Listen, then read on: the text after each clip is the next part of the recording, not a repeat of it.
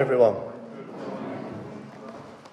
before we open the Word of God, let's ask God to take over this morning. Let's ask God to be the power that we are so dependent on.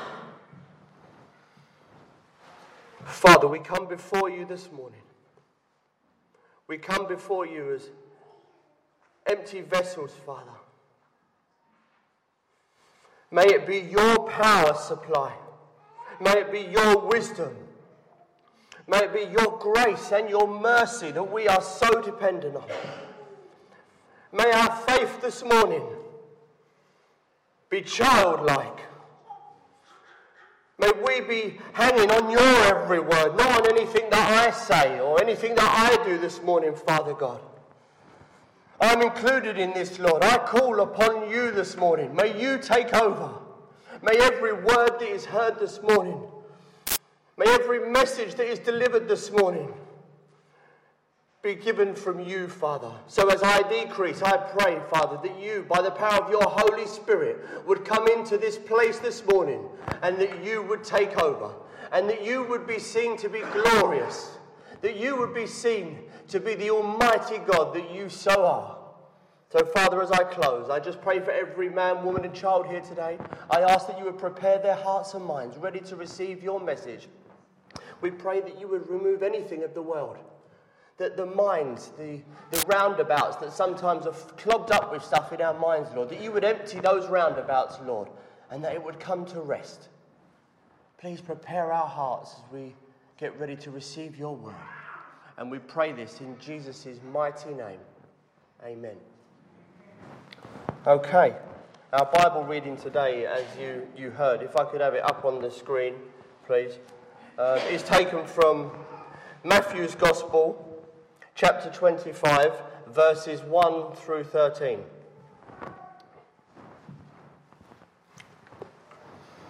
At that time, the kingdom of heaven will be like 10 virgins who took their lamps and went out to meet the bridegroom. 5 of them were foolish, and 5 were wise. The foolish ones took their lamps, but did not take any oil with them. The wise, however, took oil in jars along with their lamps. The bridegroom was a long time in coming, and they all became drowsy and fell asleep. At midnight, a cry rang out, "Here's the bridegroom! Come out, meet him!" Then all the virgins woke up and trimmed their lamps. The foolish ones said to the wise, "Give us some of your oil. Our lamps are going out." "No," they replied, "there may not be enough for both of you, for both us and you. Instead, go to those who sell the oil and buy some for yourselves." But while they were on their way to buy the oil, the bridegroom arrived. The virgins who were ready went into the wedding banquet, and the door was shut. Later the others came. "Sir, sir," they said, "open the door for us." But he replied, "I tell you the truth, I don't know you. Therefore, keep watch, because you do not know the day or the hour." May the Lord add a blessing to the reading of his word.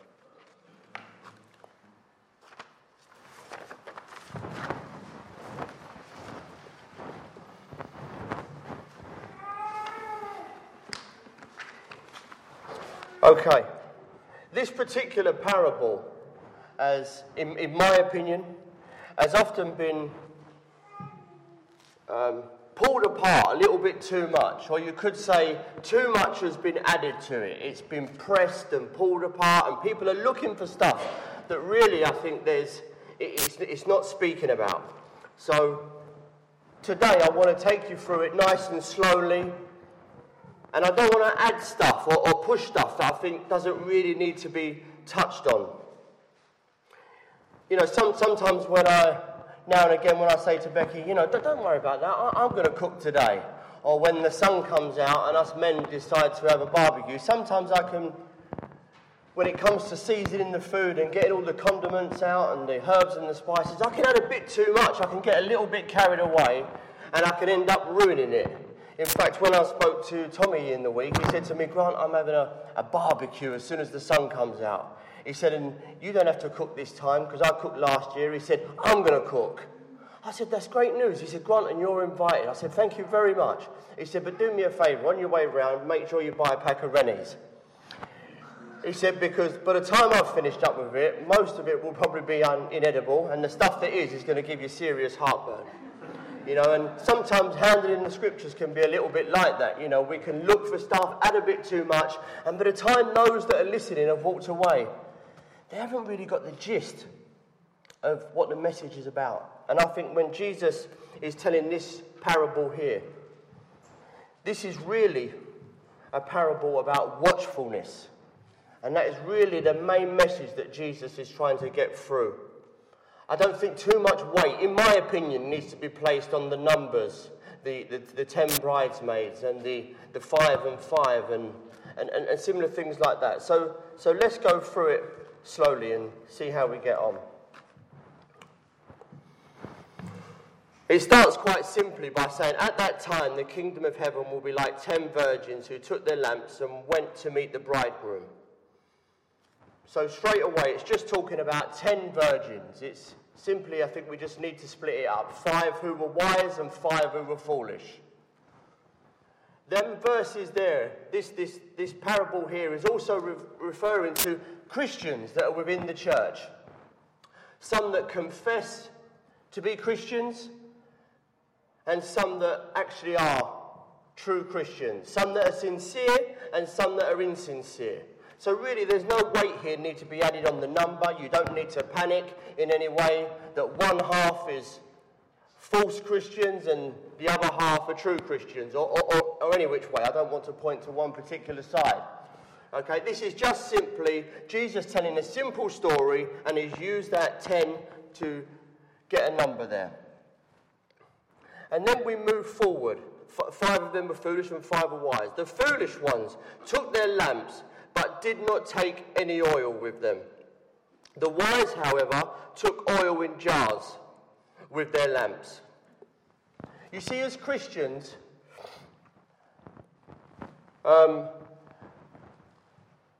we can all walk around in one respect, carrying that lamp, having an appearance that we are believers, that we are sincere.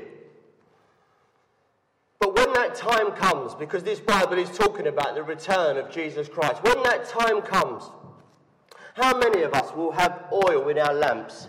How many of us would have had that relationship with God, that interaction with Father, the power of the Holy Spirit that has been working in our lives, that oil, I believe, is referring to? It then goes on to say that the bridegroom was a long time in coming, and they all became drowsy and fell asleep. Now, these 2 points that are here, I think, are really important. Often people rush through these. The bridegroom in here is a referral to Jesus. I think it's fair to say that the bridegroom here is referring to that of Jesus Christ. And in these verses here, it says he was a long time in coming. Now that is a good illustration of Christ's return. In God's eyes, he's not a long time in coming. In Jesus' terms, someone who is out of time and space now is not a long time coming. But to us down here on earth, the people in the world would probably mock the fact that the Bible tells you that he's coming soon, that his return won't be far away. And they'll often mock you about that and tell you that 2,000 years? Really? What, and you're still waiting, you're still believing 2,000 years later? But what you've got to remember is that the Bible tells us that our lives will be like grass and flowers, and that we will wither away, and grass and flowers, they come and they go, and we will come and go. But in God's eyes, in God's timing, 2,000 years is not very long at all. So I just want to strengthen that point there and get that over to you, that the bridegroom was a long time in coming for us. Okay? That is maybe something to to test the world's faith, to just give us the opportunity for the word to go round, for enough time for the whole world to hear the gospel. There's many things there that you can pull out of that. But whilst we're there, just staying on that, the bridegroom was a long time in coming. That return, that is what this parable is trying to teach you about, is the return. Firstly, it's telling you to be watchful. But the reason why it's telling you to be watchful is because of the return of Jesus Christ. You see, there's been many returns over the years. There's been some big returns in the world of soaps. People have left the soaps and then they've returned, and it's been the talk of the town. Oh, you can't believe who's back in EastEnders or Emmerdale. I can't give you any names because I don't really watch them soaps. And there's been some football managers that have left teams and come back. There's been some huge returns, players that have gone away and come back. And I know my dad was one of those people that was pleased to see certain managers come back to certain teams. But there's going to be a return one day that is going to be like no other. And that is the return of Jesus Christ. And that is what this parable here is telling us about. This parable is telling us to be watchful, to be ready. And I just want to jump through to that last verse. Therefore keep watch, because you do not know the day or the hour. I want you to bear that in mind as we just go through these last few verses of the scriptures. You see, the virgins, I think they represent the visible church. Some were wise, some were foolish, And I think that they have a real connection with the church nowadays. All of those virgins, they attended. Many of us, we attend week by week. They carried the lamp. It's not a reference to that, but we walk around with our Bibles in our hands. We confess to be full-time believers, some of us. Please don't take offence if this is, not your thoughts of where you are. But I'm talking to those that this applies to. Maybe it applies to all of us. They talked the talk, these 10 virgins. They were in a group of 10. Their appearance may have all seemed the same. Many of us appear that we talk the talk and we walk the walk. And that's what you have to understand this morning, that this parable here is telling us that there are many of us that although we look the part, although we may be giving that false outward look that we are true believers, these parables tell us here that there are a few of us here today that just won't cut the mustard, that won't make it in, simply down because of the relationship that we have with Jesus.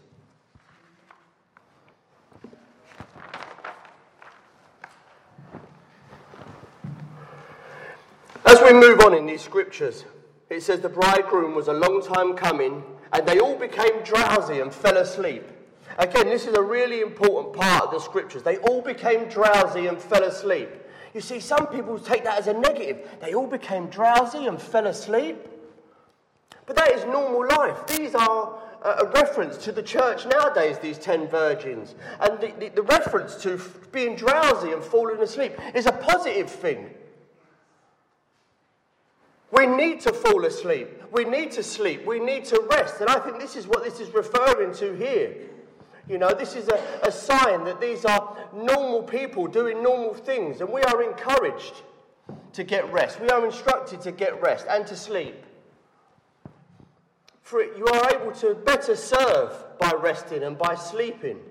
If you're sitting up all night and you're not resting and you're not sleeping, you're not going to bed at the right hour, how can you the next day be in that best position to serve God? How can you be ready? How can you be watchful? I know in my own walk and my own life that when I've gone through periods where I'm not resting, I'm not sleeping, I'm not going to bed on time, I find that it affects my faith, it affects my walk.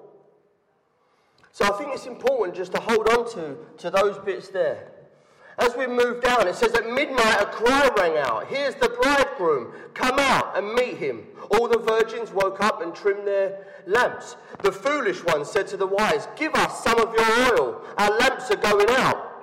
"No," they replied, "there may not be enough for both of us and you. Instead, go to those who sell the oil and buy some for yourselves." This is a clear instruction that my faith, the oil that I have in my lamp, is not enough for that of my family or my friends. For anyone here today who believes that they can rely on their father's faith, on their mother's faith, or their friends, by the amount of attendance they do, by any other areas in their walk that they think covers the relationship that they should be having with God, then I'm afraid you are mistaken. And this is a nice encouragement for us in our own Christian families. This is something that we should be encouraging our brothers and our sisters and our children. You know, I'm sorry, but the oil that I have in my lamp, the lamp that I carry, the oil that's within that is not enough to feed yours. You need to find your own oil. You need to make sure that your lamp is constantly topped up. You need to have a constant relationship with Jesus. You need to be fully dependent on our Lord Jesus Christ. Now, when you look at the parable of the 10 bridesmaids, initially that could have looked like quite a comfortable, quite a soft and encouraging, which it is, parable. But there's some real hard teachings in there. There's some points in here that need to be told. Okay, as we move on.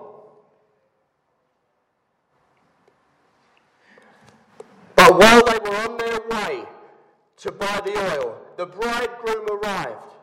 The virgins who were ready went into the wedding banquet, and the door was shut. Later, the others came. They knocking on the door. They said, "Open the door for us." But he replied, "I tell you the truth, I don't know you." This is serious. Okay? Therefore, keep watch, because you do not know the day or the hour. This is a serious point that I'm getting through to you this morning. Jesus could return while we're sitting here today. While we're sitting here right now, that cry could ring out. That sign in the sky, in the heavens above, could happen right here and now. And I want to ask you that question. Are you prepared for that? Are you walking around this morning with an empty lamp? Is your lamp just flickering and spluttering and spitting? Is it about to die? Have you got a backup supply? Are you topped up with oil? You know, I could so easily move on and leave those last few scriptures out. But this is a really serious point, and I want to hammer this home this morning. I'm talking to myself, I'm speaking to my family, and all of you who I love this morning. What is your relationship like with God? What is your daily routines like? If that opportunity, if that Christ returned now, and you have been told, it says it in the scriptures here, here's the bridegroom. You know, that is another reference to people being told. You have been told. Throughout Scripture, you are reminded of the return. Throughout Scripture, you are told about the second coming. You know, it's a sad thing to say, but I think for anyone who's sitting here today, there isn't going to be any excuse.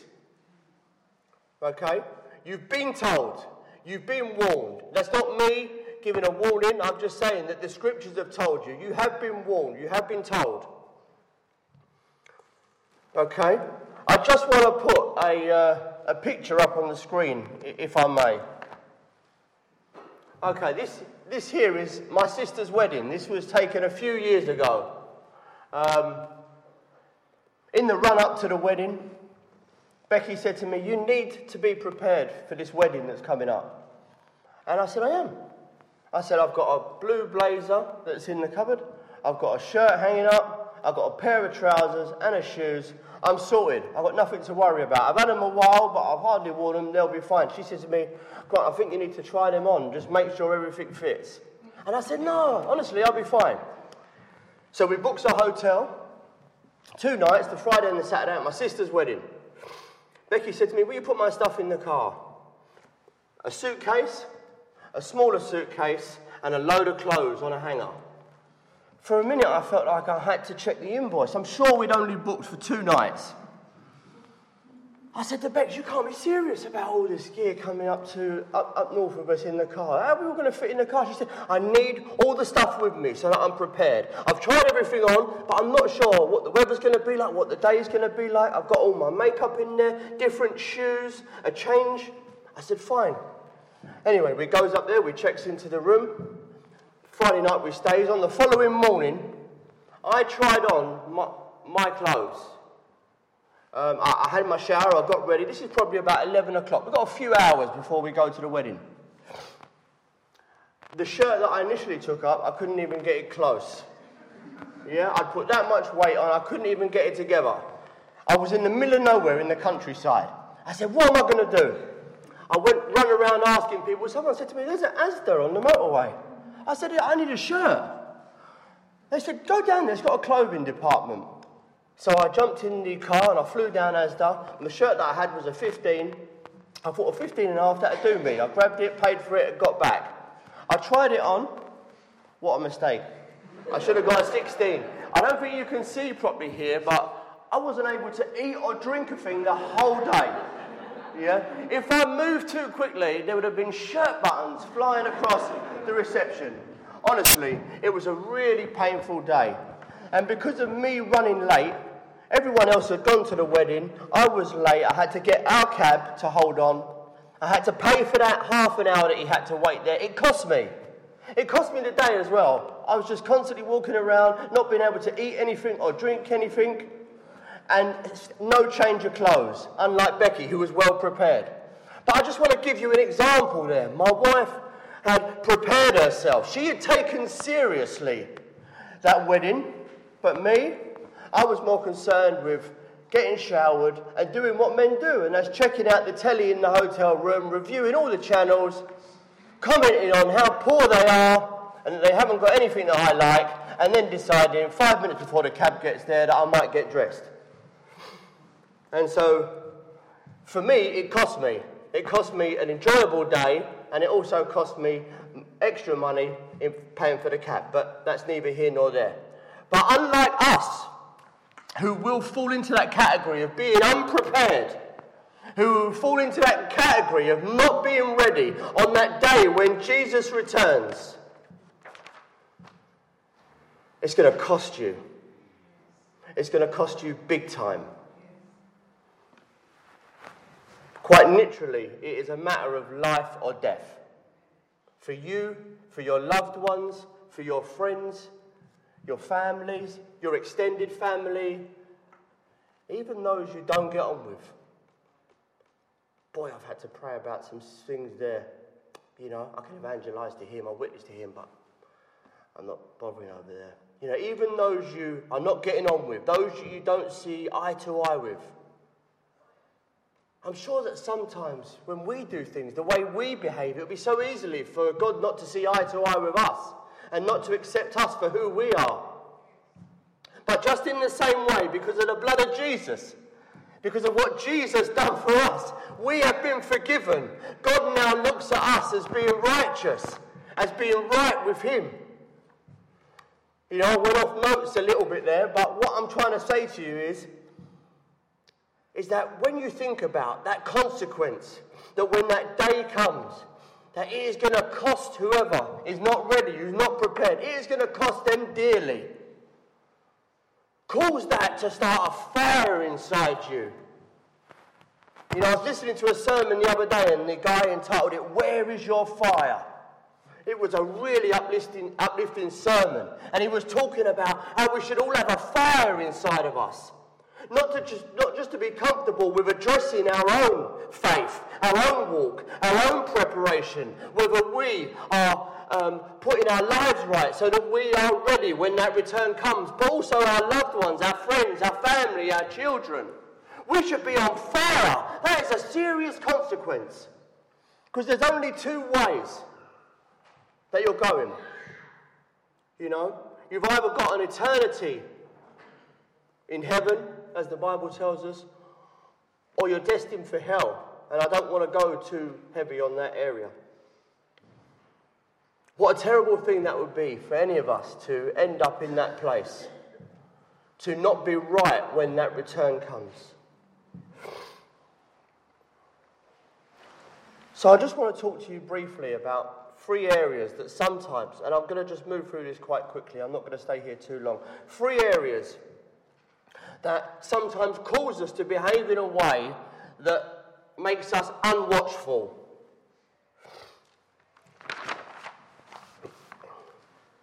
Our lack of prayer and perseverance and our understanding of God's word. Now, there might be someone here that says, it's always prayer. It's always being told to open your word. We're always being told to persevere. You know, I was having a conversation with John Clark the other night, and through speaking to other church workers, leaders, and pastors, I've come to that understanding that anyone, and I've asked this question lots of times, and my brother John said he's experienced this with people who have come out of recovery and come into the church. Anyone who is soaked in prayer, anyone who soaks themselves in the Word of God, anyone who starts in small ways or for others bigger ways to get a real understanding of what God's Word is saying to you, even in your struggles, you will overcome situations. Even in serious struggles, we're talking death, we're talking addiction, we're talking breakdowns, we're talking depression.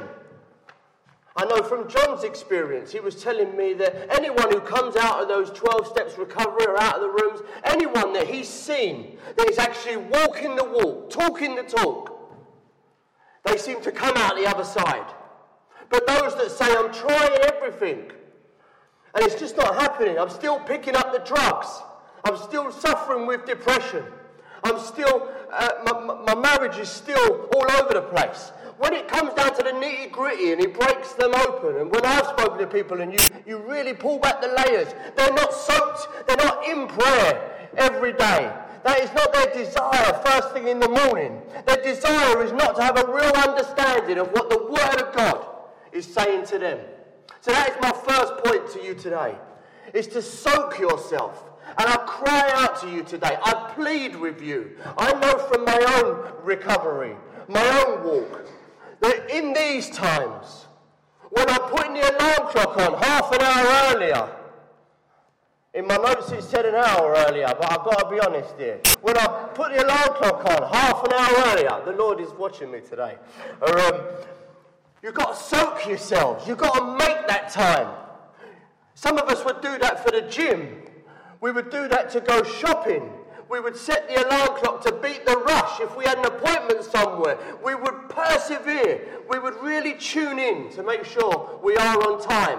Well, I'm going to give you a message of encouragement today and an instruction. Make sure you're on time every morning to seek first the kingdom of God. And as the Bible tells you, all things shall follow. The second thing that I want to talk to you about this morning is taking sin seriously. It's strange because sin is the main thing that pulls us away, but sometimes we don't take it seriously. You know, I don't want to go in too much talking about people's sin this morning,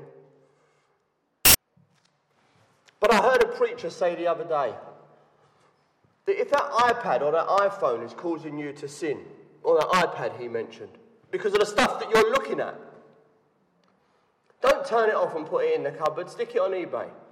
Get rid of it. That is the kind of action that you should be taking towards sin. If there's friends or associates that you got, You need to make a judgment. You need to take action. You need to cut them off. Okay?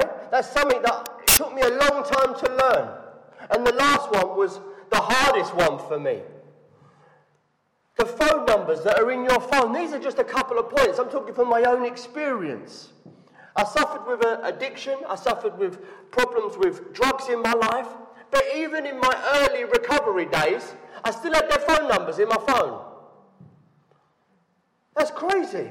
Get the phone numbers out of your phone. Change the phone. Do whatever you can. Take sin really seriously. Address it. If there's language that's coming out of your mouth, if there's things you can't stop looking at on the computer, if there's ways that are in you that you are causing you to be separated and therefore not watchful, go to town on it. Take it seriously. Put that right up there in your life. That this is the one thing, before you go shopping, before you look at purchasing anything or making anything new in your life, this is something that has to be addressed. And the third thing that I want to talk about is our faith. I know for many years I thought I knew it all. That was my biggest problem. I would try and strike a deal with the Lord. If you put things right for me, if you sort this out, and if you do that, and by the way, I'm praying about this, please, if you answer all those things, then I can have a relationship with you. Then I will be right. The Bible instructs us to have a childlike faith, to trust and hang on every word of God, to believe in what He says, His instructions and His promises. That childlike faith means that we should be concerned when we're disconnected from the Father, when that relationship, that connection through the power of the Holy Spirit, when for whatever reason it seems like the plug's been pulled out. That childlike faith is having full dependency, relying on God no matter what, the same way that a child is. I know with my children, Harper's probably not the best example. That is a terrible example to use a Harper, because he does what he wants when he wants, you know. And it takes a lot of effort and perseverance from me and Becky to keep him in line. But Blake is a good example. If I'm not around Blake, if he can't see me, if I'm not there to give him instruction or guidance or advice, he panics, he's concerned. He needs to know where I am. What should my next move be in your eyes, Dad? What would you say is the right thing for me to do? And that is what the Bible calls and talks about as a childlike faith. So those are my points to you this morning. To firstly, persevere with prayer and the understanding of God's word. I know I hear that a lot, and I know you probably hear that a lot, but I'm asking you this morning to take the reins up on that. When you leave here today and you enjoy your time with your family members, as the day closes, I want you to remember this message. I want you to remember these words that I'm telling you this morning. Perseverance, be committed each and every morning. The Lord is not looking for massive chunks initially. He's asking you just to make some time for Him. Change that alarm clock, move things around. Take out things that are really of no concern to you, that one day will fall away. Persevere in prayer and understanding of God's word. The second thing I mentioned was taking sin seriously. I'm telling you this morning, go to town on your sin. Take it to Him in prayer, confess it. Lay it out all before Him. The enemy would like you to keep that inside, keep it closed, don't tell anyone. But I'm telling you this morning, be wise. Go and speak to a brother or a sister. Have discernment. Find someone and speak to them. They may be able to encourage you about stuff that's going on in your life. Lay it before our Father in heaven. And finally, I spoke about having a childlike faith. A faith that is fully dependent on God. A faith that doesn't think, I know it all. I'm going to do most of it my way. But when things don't go right, then I'm going to change it. Then I'm going to speak to God. Be fully dependent I know that I've heard Jerry say before, be plugged in.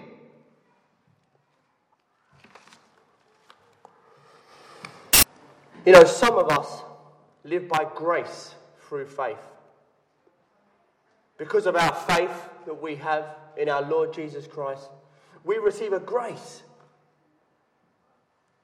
And that is my prayer at the moment, for not only for me, but for all of us, that we receive God's grace in abundance, so that we may come to know him more, so that we may serve him in a better and more powerful way.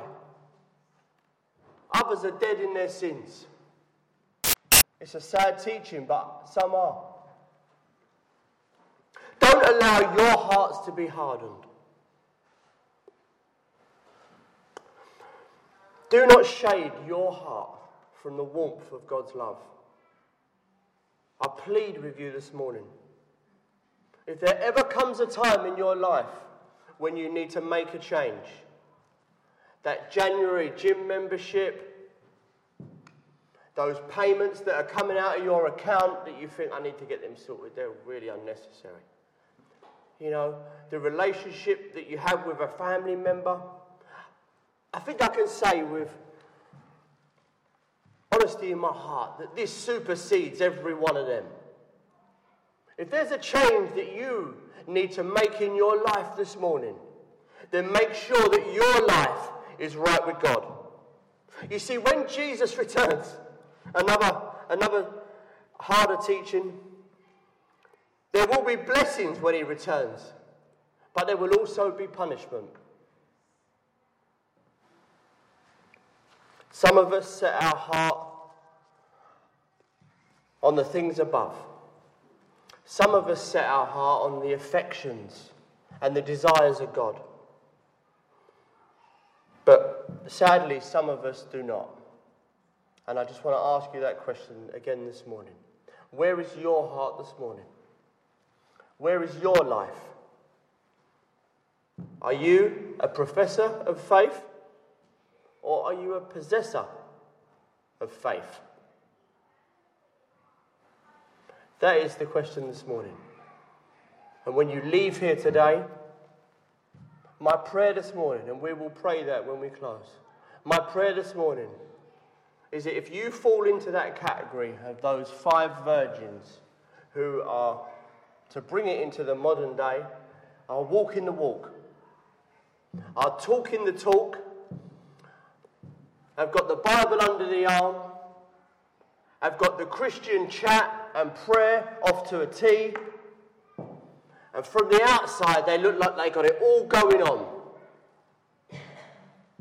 But if you fall into the category of that 5, that when that door closes and they knock, this is not like for those who maybe were drinkers back in the day, that when you used to knock up at a pub and the door was closed and you'd say, come on, any chance of another one or a late one, let us in, and the governor would open the door. This is nothing like that. When that door closes, that door closes. If Jesus returns in the next 5 minutes, once that door is closed, that door is closed. That is it, forever and ever and ever. You will not get another chance. So, brothers and sisters, I close with that statement. Where is your life today? And where will you be when Jesus returns? Amen. Let's pray.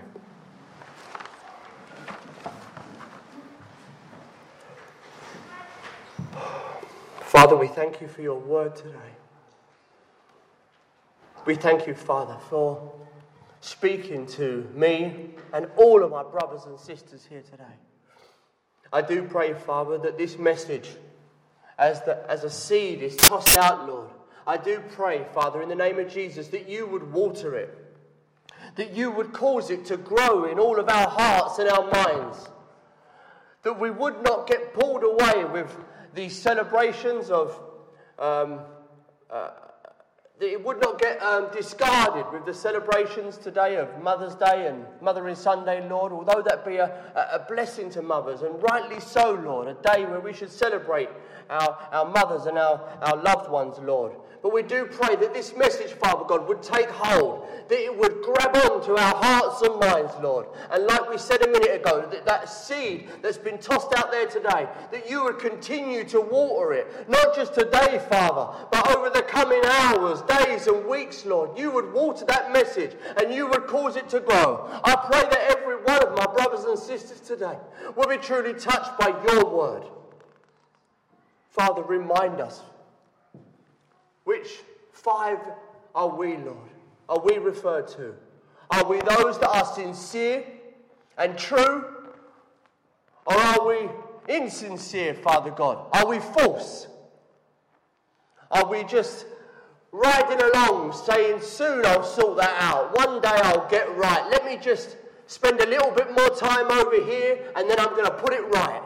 Father God, remind us as a church, remind us as a fellowship today, Father God, that your return, no one knoweth the day nor the hour. So cause us, Lord, to be active. Cause us to take it seriously, Father God, we pray. And cause us, Father, to come to know you, to come to know Jesus in ways we never thought possible. Thank you for this time today, Lord, we pray. In Jesus' name, amen.